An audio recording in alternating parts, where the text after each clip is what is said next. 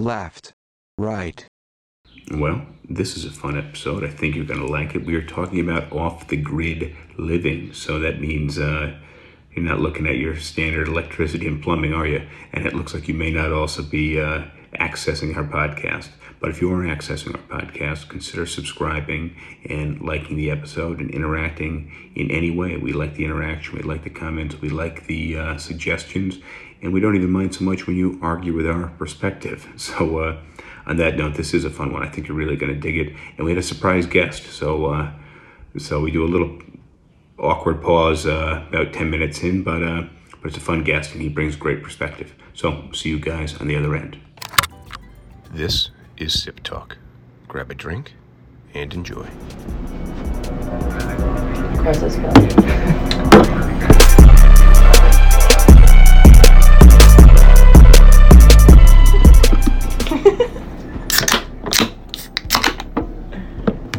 Cheers. Cheers. Cheers.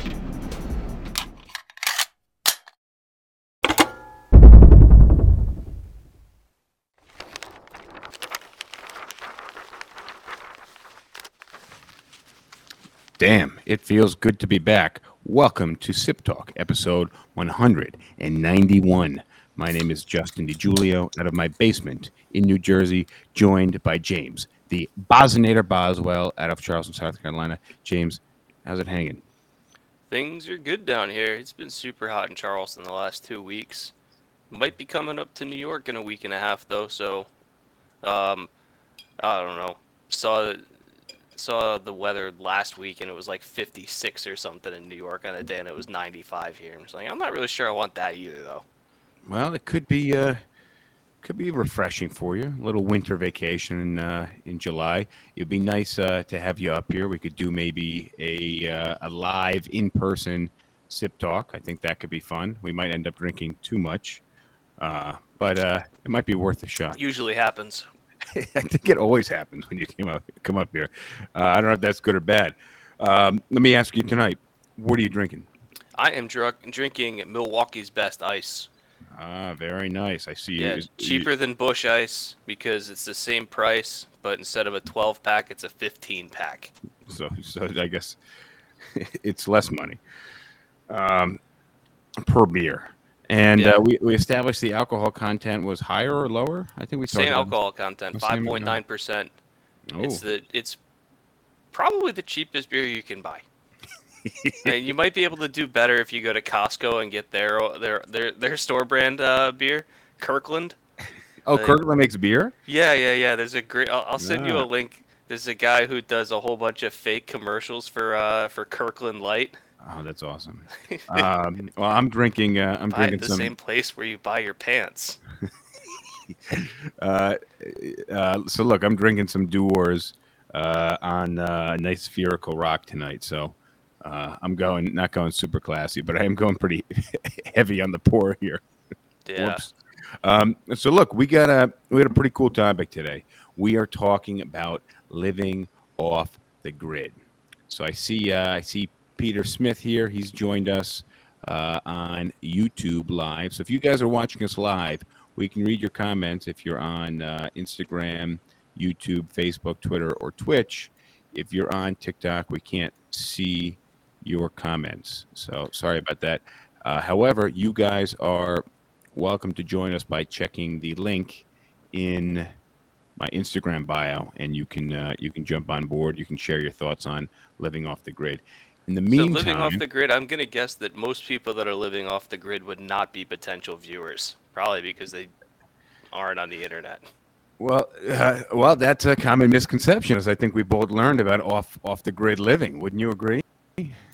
Yeah, although I think most of it, wouldn't you pretty much need to have like a satellite connection? Well, you would have to have something that wouldn't be wired. I think is Yeah. which is, I mean, effectively still off the grid. What you think we should just dive into it? I mean, well, let me have a drink first because this is Sip Talk and it's nice to loosen up. I probably should have had a drink before we went live, but there's lots of wires to connect here because I am on the grid. Yeah. Well, let me start off, or maybe, yeah, let me start off and say, would you ever be interested in living off the grid? As a as a kid, I I really like the idea. Like it totally rocks. But this is like way before the connectivity we have right now through just general internet. Uh, this is like back when you had basic cable, and then some of your friends had like the full premium packages. But there was no internet dial up. This might have even been before dial up internet that I was really interested in, like living in a log cabin in the woods. Uh, and then, I probably actually, those log cabins were probably technically on the grid anyways Mm-hmm. because they had an electrical connection. Should I, should we get, let me get into defining off the grid. So most people are familiar with the idea of off the grid, and their basic understanding of it usually means that you are disconnected from electricity, right? They have a basic understanding that you are off some grid, and I imagine the first one that comes to mind would be electrical grid. Fair enough? Yeah, and I think I think some people think that it means that you're disconnected from all utilities, and some people might think that it's just electricity, and it can be both. Well, that's the thing is there is this. It's not the same to everybody, right? There's a bit of a spectrum of what it means to be off the grid. Some other grids might include, so you have the electricity grid, but it may also include, and this is along the range of the spectrum, water, plumbing, sewer, natural gas, garbage service, and transportation lines. So Yeah, because when I think about it, like my parents' house has its own septic tank and well water, so like they don't have municipal water. yeah, so to a degree, they are not as on the grid as a conventional suburban neighborhood They're more house. off the grid than my house, but they do get power from utility company. So let's talk about how that power works, because I think most commonly when someone says off the grid, they mean off the electrical power grid. And the electrical power grid works by burning most predominantly fossil fuels. So they burn this fuel, which boils water. That water creates steam, and the steam pressure turns turbines, and they interact with magnets, which spin in this turbine, and they create electricity. That's how electricity is created, spinning magnets around a coil. And that's done just like it works in your gasoline car engine. It spins this motor. Let's so the elect. Were you gonna say something there? No, I'm looking up because depending on where you live in the country, how much power is made from kind of fossil fuels versus renewables varies widely. Like, for example, my state, we actually get the majority of our power from nuclear, Oh, which surprised me, but it's true. I didn't realize that. So yeah, so like I said, most predominantly, and especially at the point in time that we're writing this article and doing this live podcast, it refers to electric, and electric is most predominantly pulled from burning fossil fuels. But there are many other ways that uh, different areas can generate electricity. Yeah, so Uh, if I'm looking at, so in New Jersey, New Jersey gets a significant amount of its power from nuclear as well, actually. I didn't know that. Yeah, like probably about 40%. Of New Jersey. Yeah, it looks like it's probably about 50% fossil fuels, about 45% nuclear, and then only about like 5% or so renewable. And that's for your electrical. So my house has uh, oil heat, so we get the oil delivered, and that bill fluctuates quite a bit based off of the the fuel prices. But also, some houses burn natural gas, and then you are actually plugged into the supply of natural gas. So you have piping that runs to your house from the common supply in the street. So natural gas would be another grid. Yeah. But I want to talk about how the power, the electricity gets to your house. So there's a generation center or they're burning the fossil fuels, or it could be coming from a Nuclear or nuclear hydroelectric. So, like in or Oregon, it's almost hydroelectric. 50% hydroelectric. Well, that's that's because they have the terrain that they have the water flowing. But look, so the electricity comes from the generation plant in very high voltage along high voltage transmission lines. So it's likely you've seen some high voltage transmission lines. They're usually kind of cut out of the terrain. And these high voltage lines go to demand centers, and those demand centers distribute those via power lines to the end consumer. So those are the power lines. Well, you've got the super high voltage lines for long distance transmission, and then basically it kind of webs out to substations that step down the voltage, and there's like 3 or 4 steps before like the super high voltage lines before it actually gets to something that your house can handle. Yes. I think I just heard our doorbell ring. But yeah, that's what those substations are doing, is they're stepping down the voltage from one line to the next, with the idea of stepping it down enough that a house won't just like short out because it's over voltage. We may need to take a break. There's somebody at my door, a stranger here, so I'm gonna have to take a break. I hope that's cool. We're gonna pause the stream and we will reboot shortly. Is that cool? Okay. All right, hang tight. All right, sounds good. So we're back live. Actually, we have a guest. He'll be here in a second. We had a nice visitor, so I'll introduce him as he comes down. He brought some snacks, fine culinary snacks here, and I believe he's going to join us for the conversation. That's very exciting. Yeah. When you live out in New Jersey, you don't get visitors like you do when you live in the city. So, I'll have to introduce this friend of mine once he grabs a seat down here with me. In the meantime, let's get back into off the grid living. Let me go on my spiel, because I'm proud of this one. All right. Like, why live off the grid? Do you hate modern society and want to get away from it all? Do you want a house built on a sustainable and ecologically helpful platform? Do you like pooping and seeing your breath at the same time?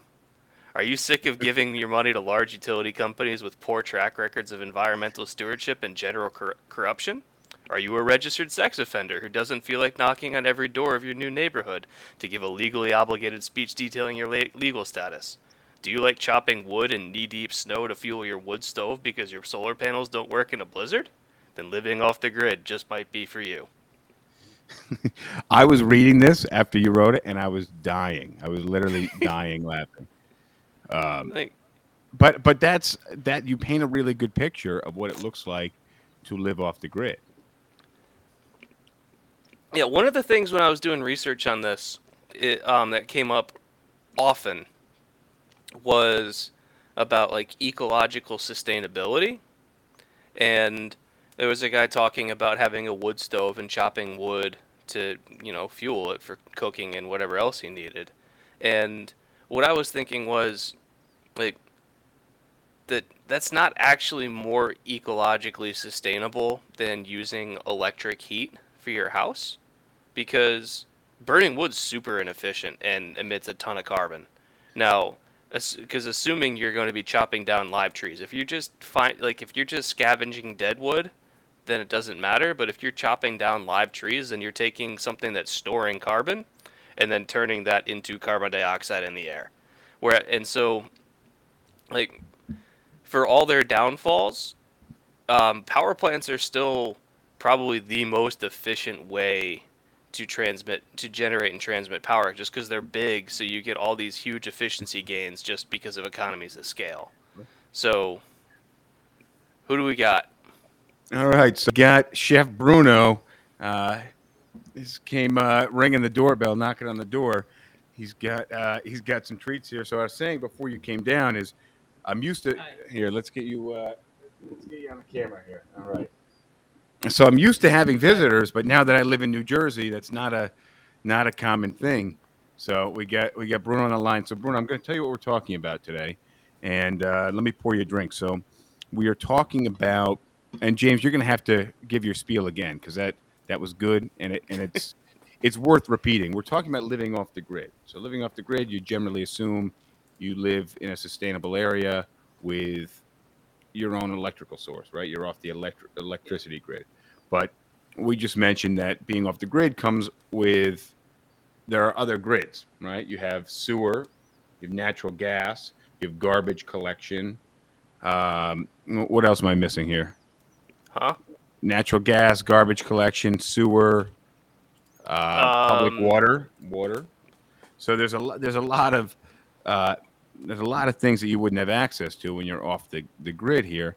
So James, you want to read your you the want to sell spiel. Bruno on living off the grid here? Yeah. All right. I'll do it one more time since everyone's a fan of it. Do you hate modern society and want to get away from it all? Do you want a house built on an ecologically sustainable and self-sufficient platform? Are you sick of giving your money away to large utility companies with poor track records of environmental stewardship and general corruption? Do you like chopping wood in knee-deep snow to fuel your wood stove because your solar panels don't work in a blizzard?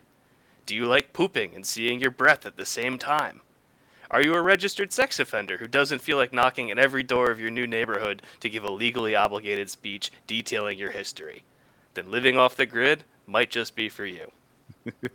I think you hit the majority of the reasons, minus pooping and seeing your breath at the same time, why one may want to live off the grid. Well, Yeah. I think that the pooping and seeing your breath at the same time is just going to be a consequence of, like, when if the generator fails and it's winter time, yeah, well, that's going to happen. Yeah, I mean, or if you have an outhouse and Yeah, you can leave a true steaming pile. um, so yeah, who is that for? Who's willing to endeavor all of these things? I think it's not just simply sex offenders alone that want to be living off the grid. Well, I think anybody that has like a really strong independent streak and was also raised in an environment where they were kind of taught some of these skills as just part of their upbringing. Because as we're going to get into later, the amount of knowledge that you need if you want to true like be 100% independent of the grid, and you're not even really going to a grocery store unless you really have to, and you're basically growing your own food or hunting your own food, and your house is 100% off the grid in terms of you're getting your own water, you're getting your own electricity, you're taking care of your own garbage, you're disposing of your own sewage, all that kind of stuff. That requires a lot of knowledge and skill that most people don't have. Well, we were lucky enough to have. Well, you grew up more in the mountains than I did, but there's skills that you pick up. You lived out in the suburbs, pretty rural suburbs, right, Bruno?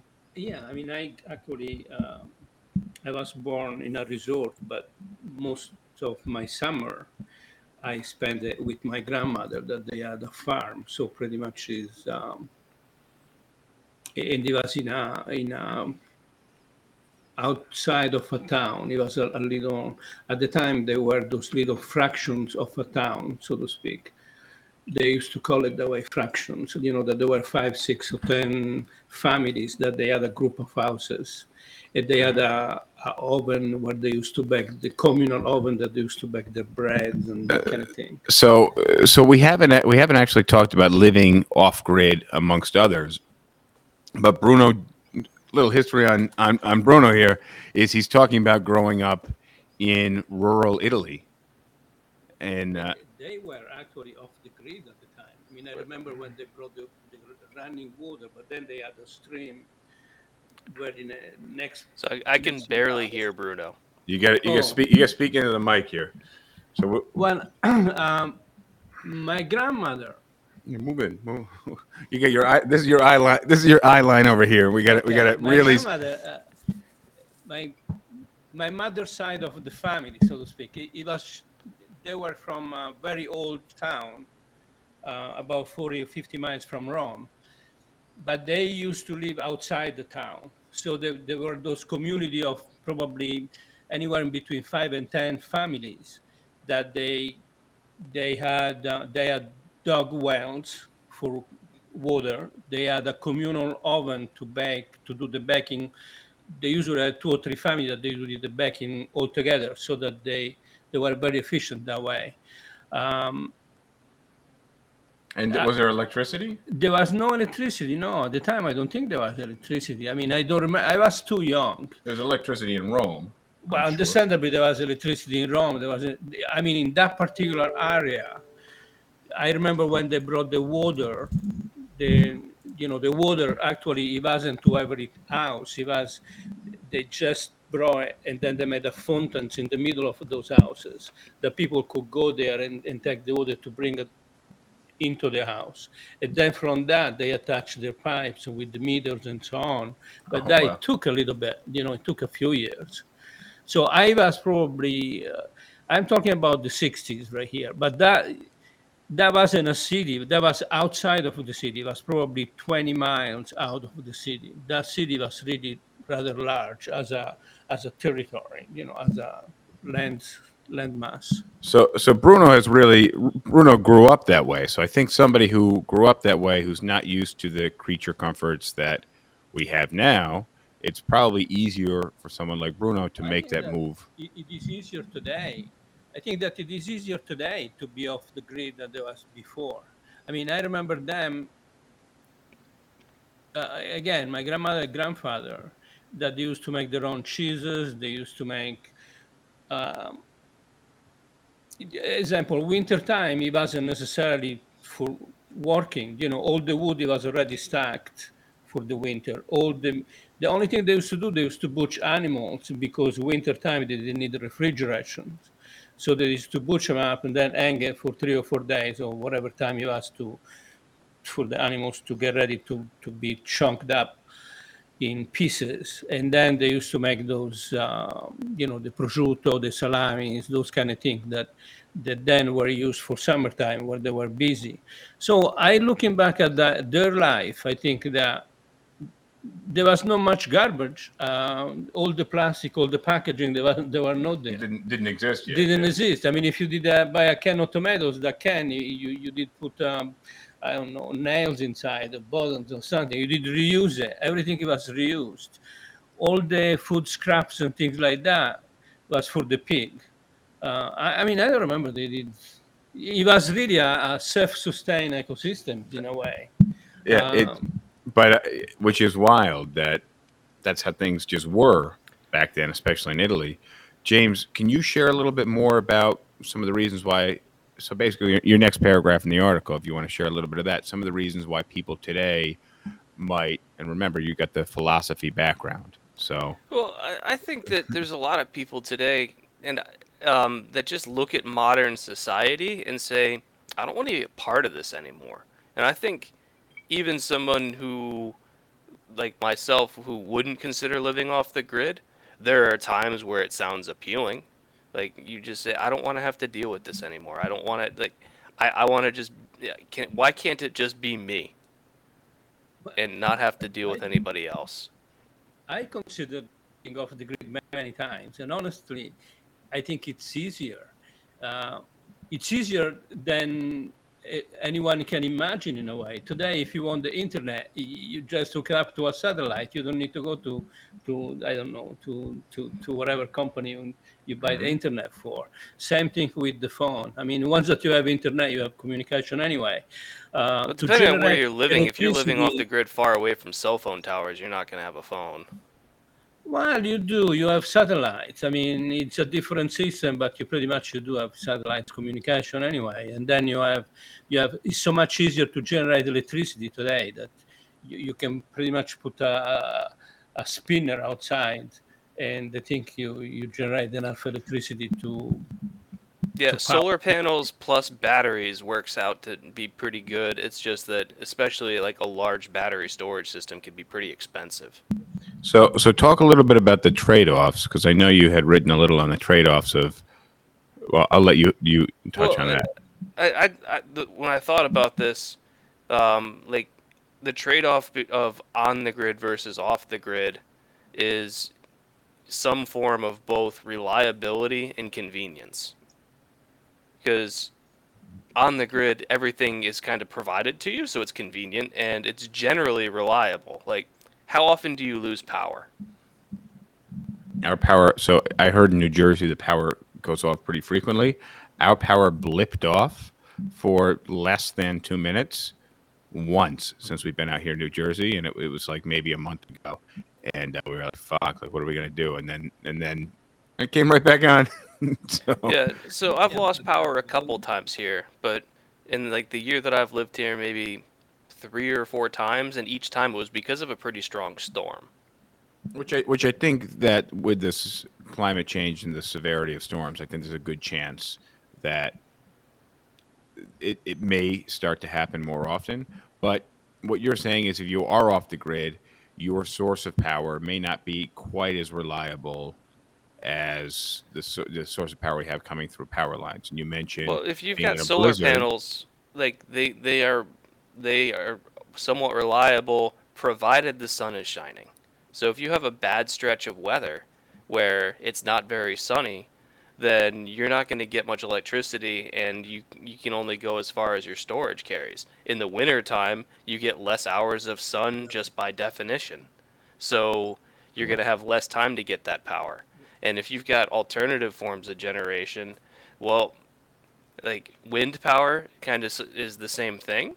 And the other thing is if you ever have a storm come through, so like last week I had a big storm come through and knocked out my power for the night. And when I woke up the next morning, the power was back on. I didn't have to do anything. And if I was living off the grid and my power goes out, well, now I need to go out into the backyard and figure out what went wrong. I'm the own like utility company lineman figuring out why power went out. But that's also unique for us. I think 25, 30 years ago, power outages probably a lot more common, especially, They might have we been, grew up- but you we still grew have up the with a lot utility more power company outage. paying for the people going to fix the lines. At no point did you ever have to like walk down the telephone poles and find where the line went down and put on your rubber gloves and figure out how to connect it back up again or replace a transformer. True. So you've got the convenience of if something goes wrong, part of your electricity bill goes towards paying the people that fix it. So let's talk about some costs real quick, because I think that it needs to be mentioned because living off the grid doesn't mean escaping all costs. And of course, we talked before you arrived, Bruno. We talked about there being a spectrum of living off the grid. So you can live off the grid electricity alone, but you can still have other things that are tying you. But you're still occupying land, and land is taxed by localities, and that's based off your assessed land value, county and state taxes, and for any services that are available, whether or not you are using them or not. So, for example, you may pay school taxes if you don't have any kids. Right? So you're I'm paying school taxes right now. Don't have kids. If I plus- lived off the grid, I would still have to pay those school taxes. So, in addition to the cost of the land and the taxes, there's the cost of the setup, the cost of the building, and then any resources that you use. Actually, excuse me one second. Actually, if you are out of the grid within a municipality, I think like here in New Jersey or Connecticut, I was in Connecticut when I was considering those things, you're still subject to certain they still check you out. They still check out the water. You are required to actually test your water source at least once a year, making sure that it doesn't have any contaminants or any impurity and so on. And I assume that's probably a Connecticut law. No, I think that's everywhere. Actually, it's a federal it's law? a health. Yeah, I I don't know don't if think it's it's a federal law. I don't think it's federal. I think that probably there must be a federal, but then it's the state that implemented because the state you need to send the inspector first. So you definitely required to check out your water source if you have a well. For electricity, I'm sure if you do put a windmill or a wind generator or solar panel, most likely no. But then again, you do need to have those transformers that bring the electricity in and then the transformer and store it. in a certain way. So there must be some kind of, most like a fire marshal or a building inspector that they will check out those things. I don't know how regularly, but at least once.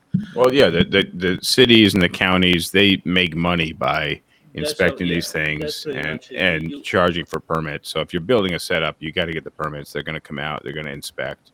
They're gonna stamp it, and then most likely. Yeah, so I guess if you want to do extreme off the grid, then you'd have to probably like find a really remote area and the other probably side of just Montana. probably build something on land that you don't even really own and hope that nobody notices. Well, we didn't even talk about that in the article, building on somebody else's land in a kind of discrete area.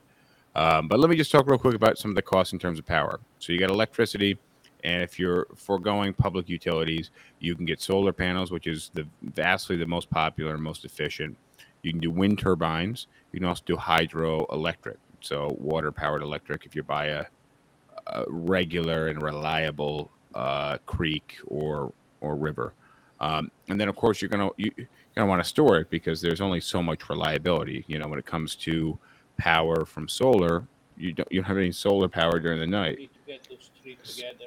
Yeah, Yeah, and even if you've got like a gas-powered generator or something, that's just kind of an emergency backup. It's not something that you want to be relying on. well, the gas cost to run the generator is very expensive.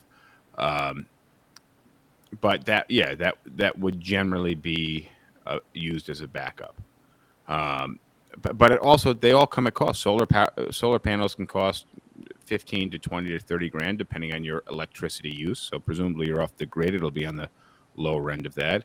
But gas powered generators, minimum, $500, $1,000 for a very basic one that's not going to give you a house. It's not going to power a whole home. It's not going to power a whole house.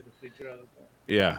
And for some people, the upfront cost could be prohibitive. Getting the structure, retrofitting it with electric, solar power.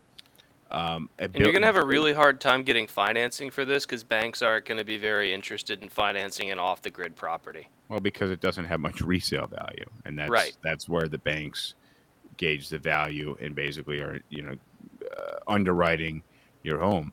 So on top of the upfront cost of the structure and putting in your own utilities, the well, the electric, you also have regular costs that can accrue over time.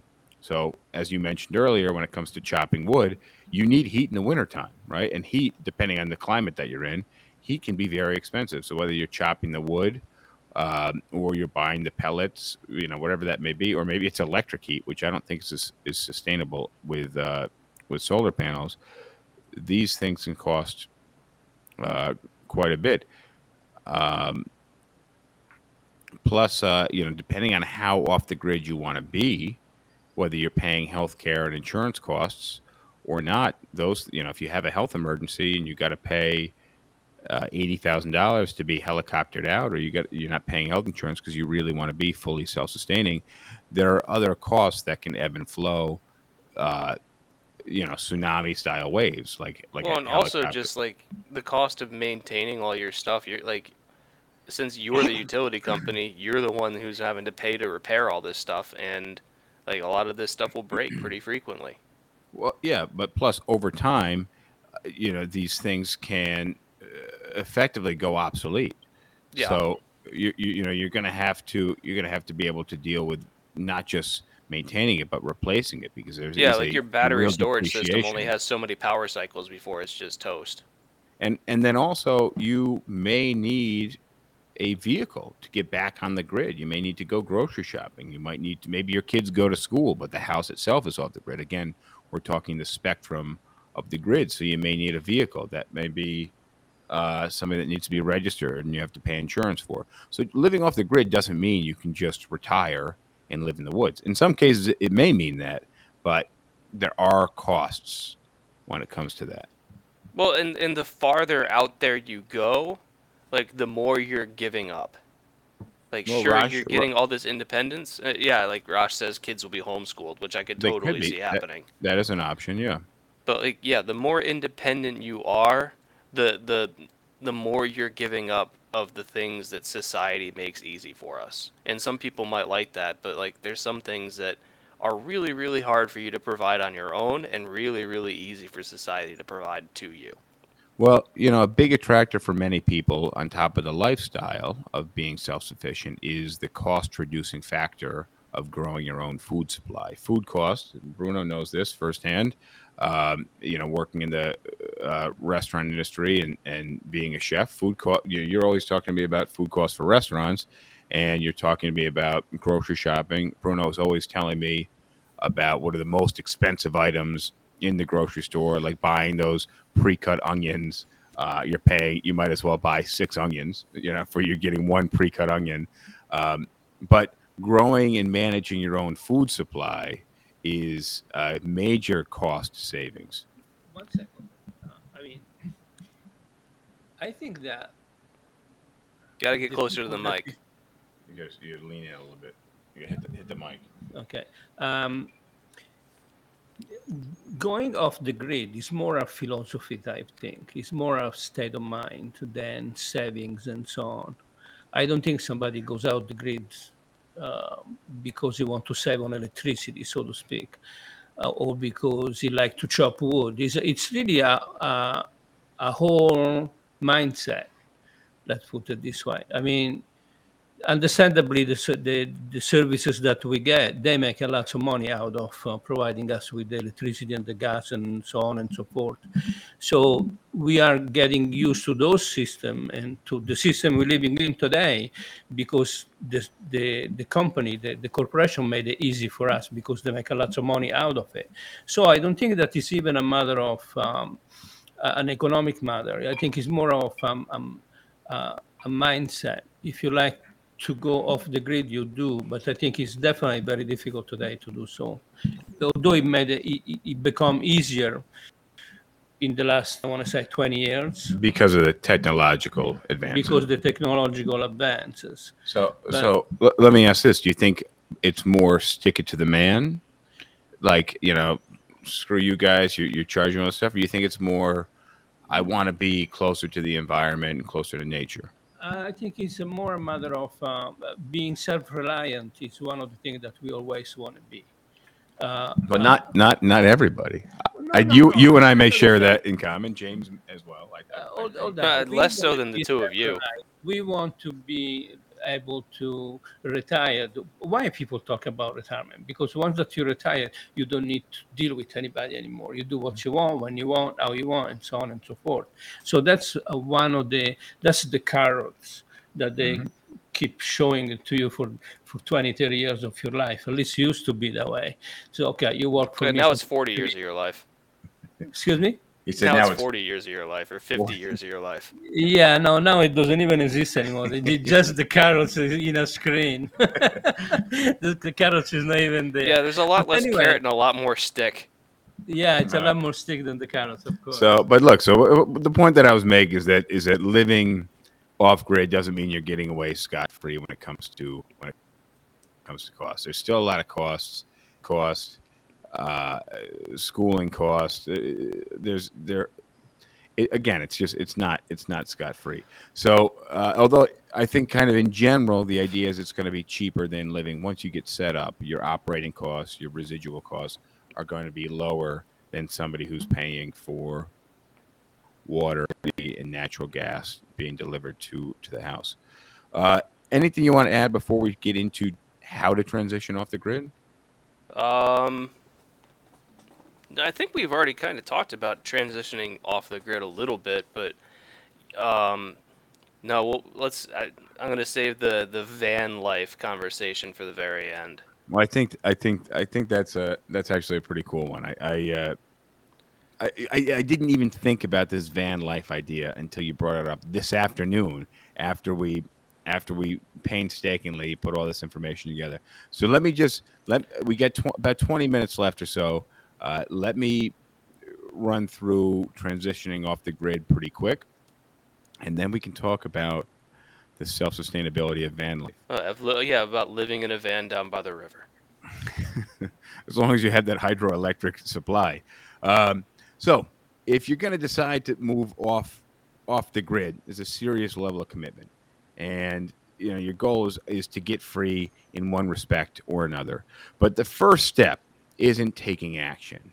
It's really this mental consideration if this is something you really want to commit to, right? You just can't dive into it, because what happens if you dive into it, you're going to regret it because you weren't fully prepared. So that's why we got this episode of the podcast, because this is what you're going to do. You're going to listen to this episode of Sip Talk. You're going to have a drink, and then you're going to sell your house, and just going to give away your house or move out into a tent in the woods, and you'll build up from there.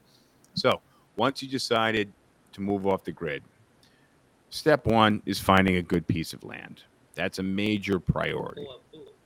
Well, that's let's put that in line with that's after my transition. Right now, I'm talking about living on real property, on actual terrain. So you got to find a good place of land.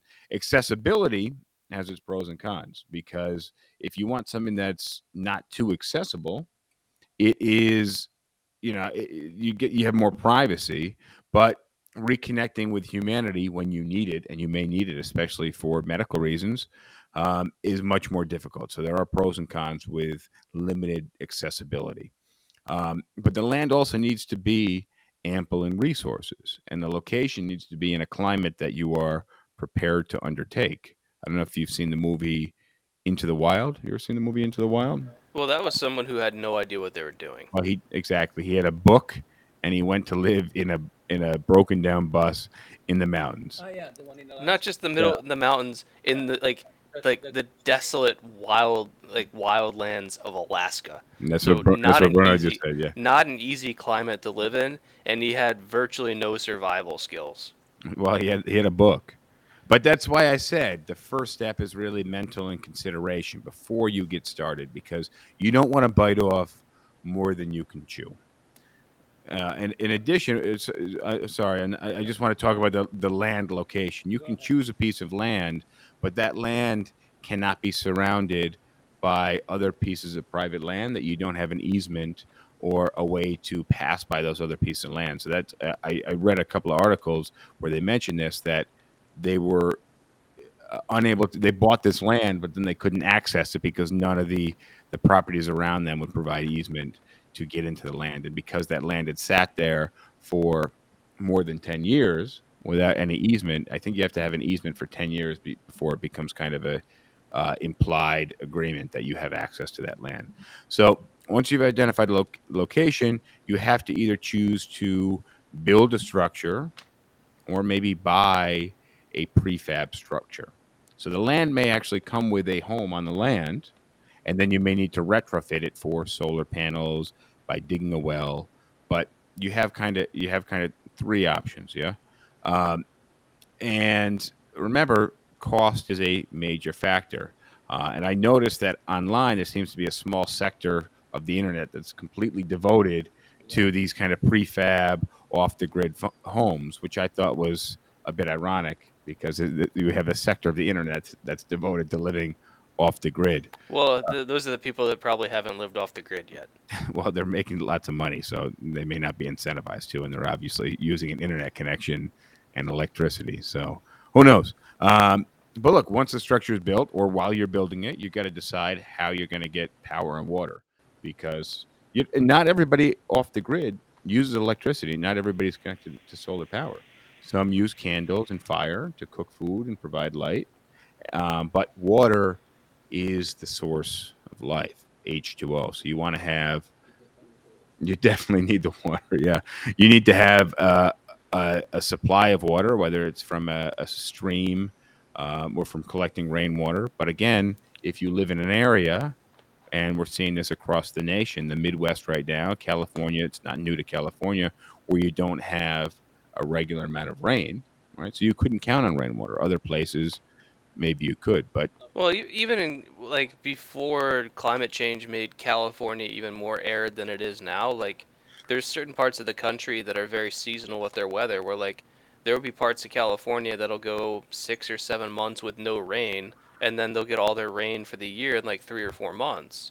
So they might get a normal amount of rain, but it's compressed into 3 or 4 months, and then that fills up a whole bunch. In California, in Sacramento where my brother lived, like it wouldn't rain for 8 months, and then it would rain a lot in like 3 or 4 months, and all that rain would fill up like the snowpack in the Sierra Nevadas, and then like over the rest of the year, that snowpack would melt down Exactly. and feed the rivers. Yeah. So the point is that there's a lot of planning, and that planning is also location specific.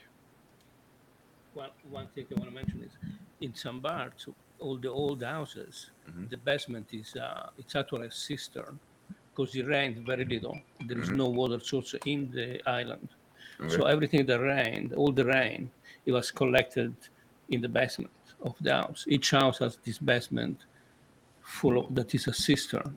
So it's fun. So what Bruno's saying is the basements of the homes in St. Barnes are a cistern, which I don't know exactly the mechanics of how that works, but I assume it collects the rainwater. Yeah. And Yeah, you just And- got all your gutters and stuff that feed to the basement. what we're facing right now is a critical water shortage across a decent, I think it may be like 30% of the United States. It's a large percentage, but because we are stuck in all these kind of forward-thinking ways, and the people are getting upset because they can't just turn on their faucet and get water, and they can't just water their lawns. But we're really not thinking outside of the very traditional drill a well or reservoir building. We're there's a lot of debate over desalination of ocean water and just so many other means to bring in clean drinking Well, water. Desal's a great idea. The problem is that it's super energy intensive.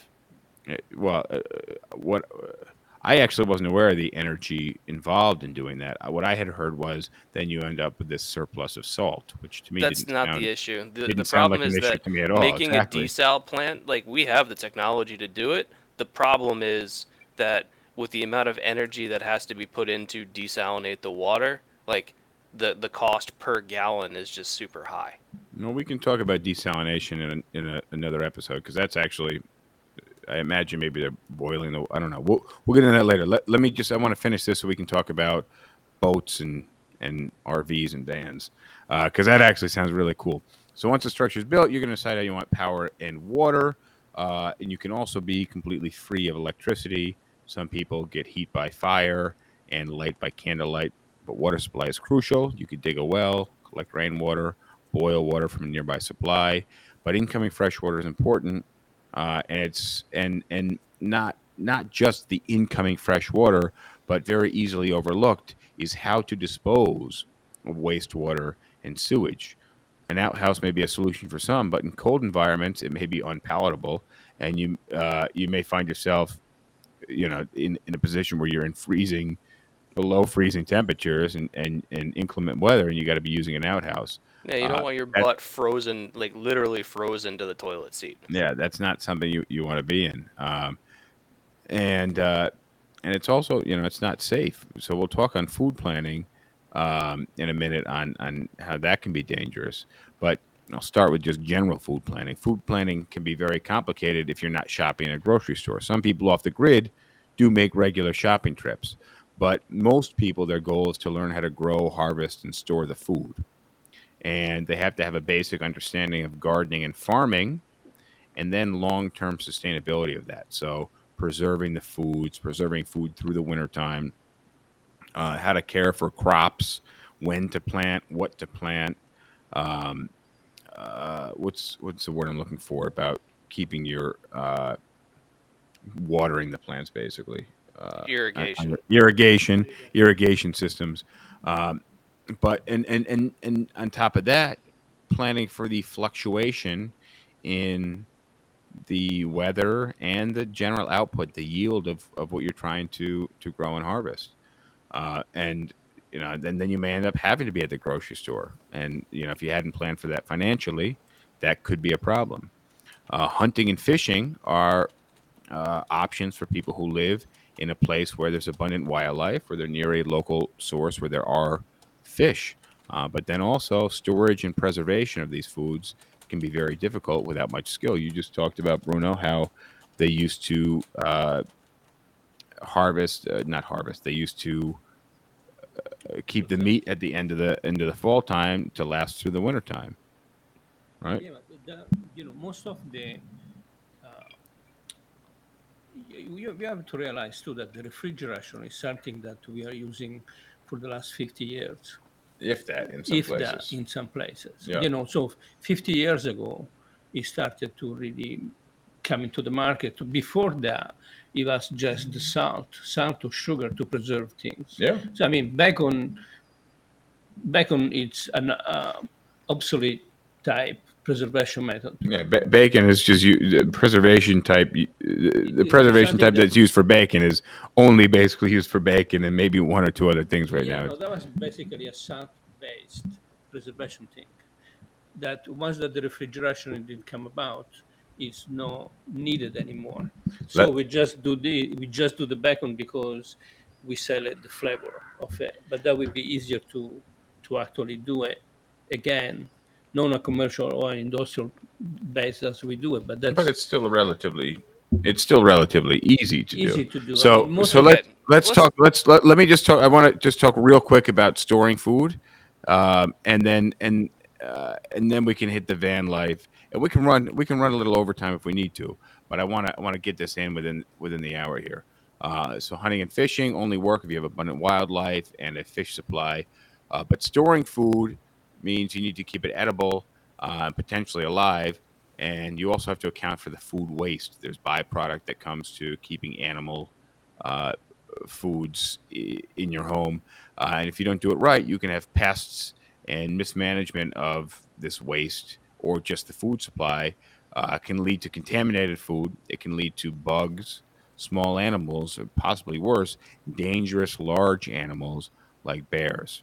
Uh, on clothing, because it's important, clothing, you got to be capable of bearing the elements, which means warm clothes in the wintertime, light clothes in the summertime. But you need to be able to survive the changing seasons, and you got to be able to keep your clothes stockpiled, dry, and clean because you probably don't have a washer and dryer.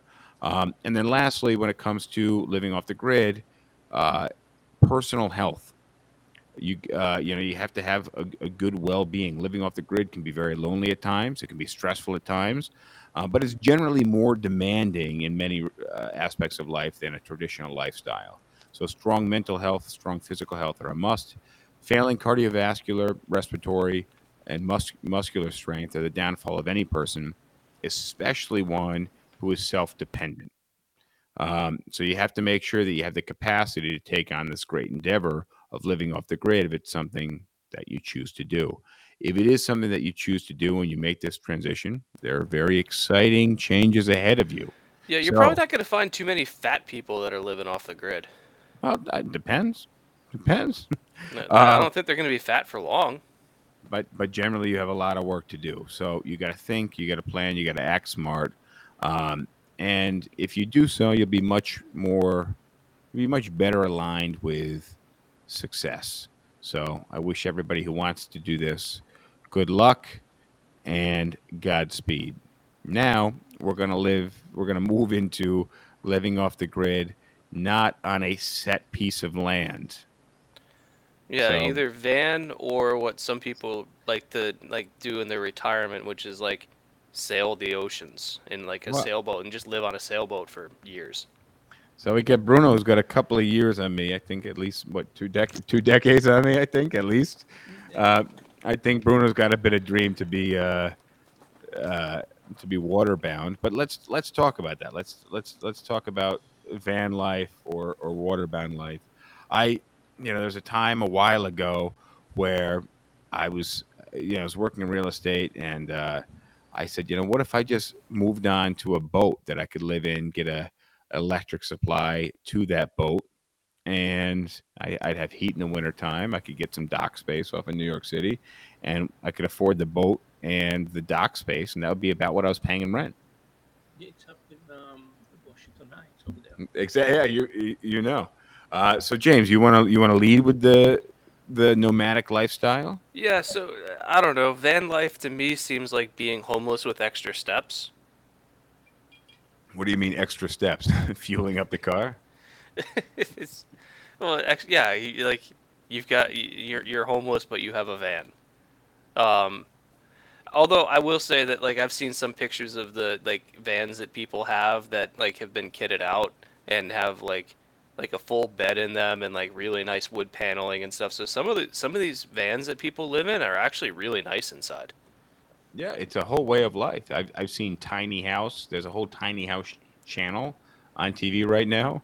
Now that those tiny houses aren't off the grid, but I also see a lot of people on these kind of do-it-yourself channels retrofitting vans to basically be self-sustaining. Yeah, I think the whole idea behind the van lifers is just the idea of being really free because you can go anywhere and do anything and your house is right there with you. Fair enough. Now Bruno lit up. He mentioned the living in a boat, and I think that's really exciting. But for me, I'm curious. I'd like you to paint a little better picture of this, Bruno. You lit up like it's something you spent a lot of time considering. So for me, you know, I want to hit a point in my life where I can just kind of retire. I don't have to work. I don't have to worry about income. I can live a lifestyle where I spend as much effectively as I'm making, but I have the bank supply in the back end. And to me, I'll just be chilling out at the beach drinking margaritas. But at a certain point, that lifestyle gets how many margaritas can you drink a day, and how many days can you drink margaritas in a week, and then a week, a month, et cetera, et cetera. So living on a boat to me, while it's probably healthier than drinking margaritas every day, um, but I'm curious, when does that get old, and what does your vision of living on this boat look like? Line, okay. I love the oceans. I traveled for many, many years. I lived in the ocean, on the side, or, on islands and so on. So I love the ocean, let's put it this way. Um, so the sailing or living in a sailboat, sailing in particular, sailboat, is something that always um, intrigued me in the sense that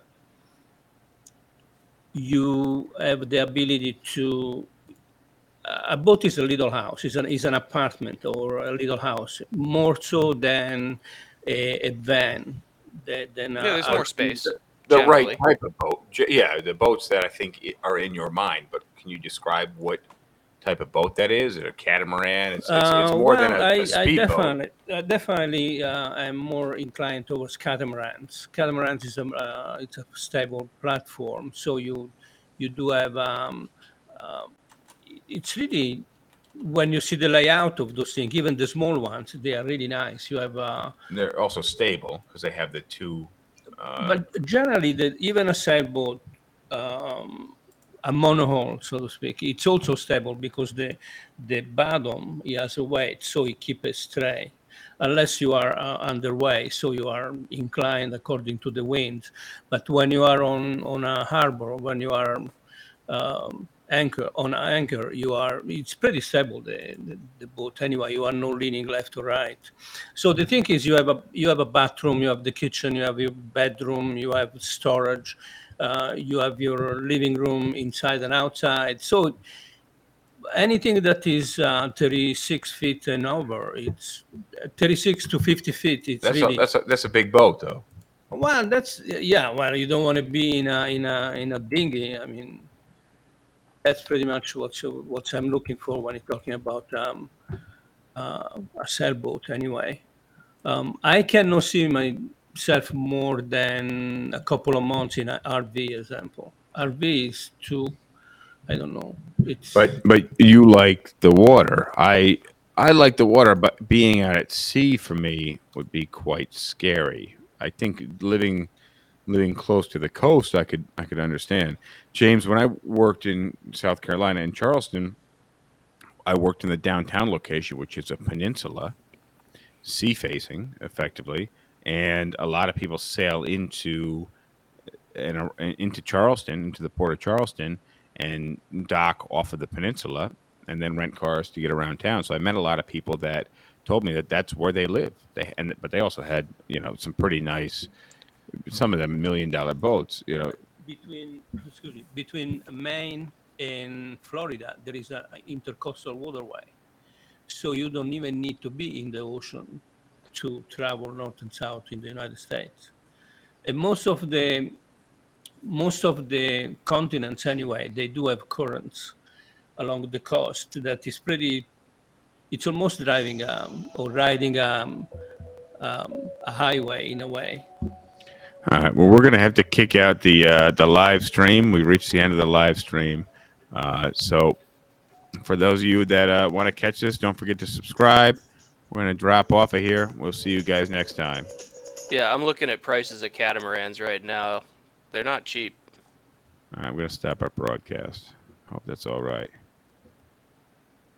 But like, if you're sailing from one place to another, you're out on like the open ocean or whatever. Like, do you have, if you're sailing by yourself, like, what happens when you need to sleep? There are ways. I mean, there are ways to stop the boat. There are ways to keep it going so that the boat is, especially nowadays, in order to sink, you really need to have to screw up big time. Most of those boats, they are unsinkable just by the way they are built. And yes, I know that this Titanic too was unsinkable, but then Yeah, but they also tried. yeah. But so anyhow, there are ways that you put the boat in a certain way, and you can go to sleep. Anyhow, I mean, many people did cross the Atlantic. It's just 18 days. I mean, I saw young girls, 14, 16 years old, crossing. I mean, I saw people. I read about actually in Jersey City one time. Some people started rowing with a boat that could have been maybe 10 foot by 4 by 6 feet wide, and they were rowing across the freaking Atlantic. So those distances, and again, if you want to sail, when I was in the Caribbean, there were lots of boats coming over, and it took 18 days from to cross it. I saw people coming with little babies in hammock. I mean, little babies. I mean, like less than a year old. I said, "How the hell you do that?" I said, "Oh, I was tired of my life, so I took my wife, my baby, and we crossed the Atlantic." I mean, oh They God! didn't make that a lifestyle. But they did actually make a lifestyle. After that, they do. But, an aquatic lifestyle? Yeah, Rosh is saying that the babies can be an emergency food supply too. Yeah. It is terrible. No, it's terrible. So look, I got to show you. Bruno brought over this nice cheese. I got to show you just because I got to flex it. I gotta show you here in the. Ooh, is that like I can't really see. Is that blue cheese? No, that's a goat cheese with that is cured in ashes and then smoke. It actually looks really, really good, and we haven't had much of an opportunity to kind of dig in over the last 40 minutes. So we may, while we're having this conversation. They call it Humboldt Fog. Ah. Most likely you'll find it somewhere in one of those cheese places. It's a soft cheese with, again, it was cured under ashes and... Do we want to wrap the live portion of this cast and go off air? All right, fair enough. I think we'll enjoy the cheese off air. I want to thank everybody for joining us on YouTube, Facebook, Twitter, and Twitch. And we got a few things to carry off air, and we got to eat some cheese. And we don't want you guys watching us while we're digging into this cheese. So I also need to get your thoughts on this travel stuff because I need to book my flights before. I'm aware. All right, so I'm gonna sever the stream, and we'll talk some travel plans. We'll talk some cheese, and hopefully one of the next episodes is done live with you over here. So let me just bring us offline. We'll see you guys next time. This is the other end of Sip Talk. Thank you for coming. Thank you for making it this far, and we'll see you next time. This has been fun. I like PBR. I just got priced out of it.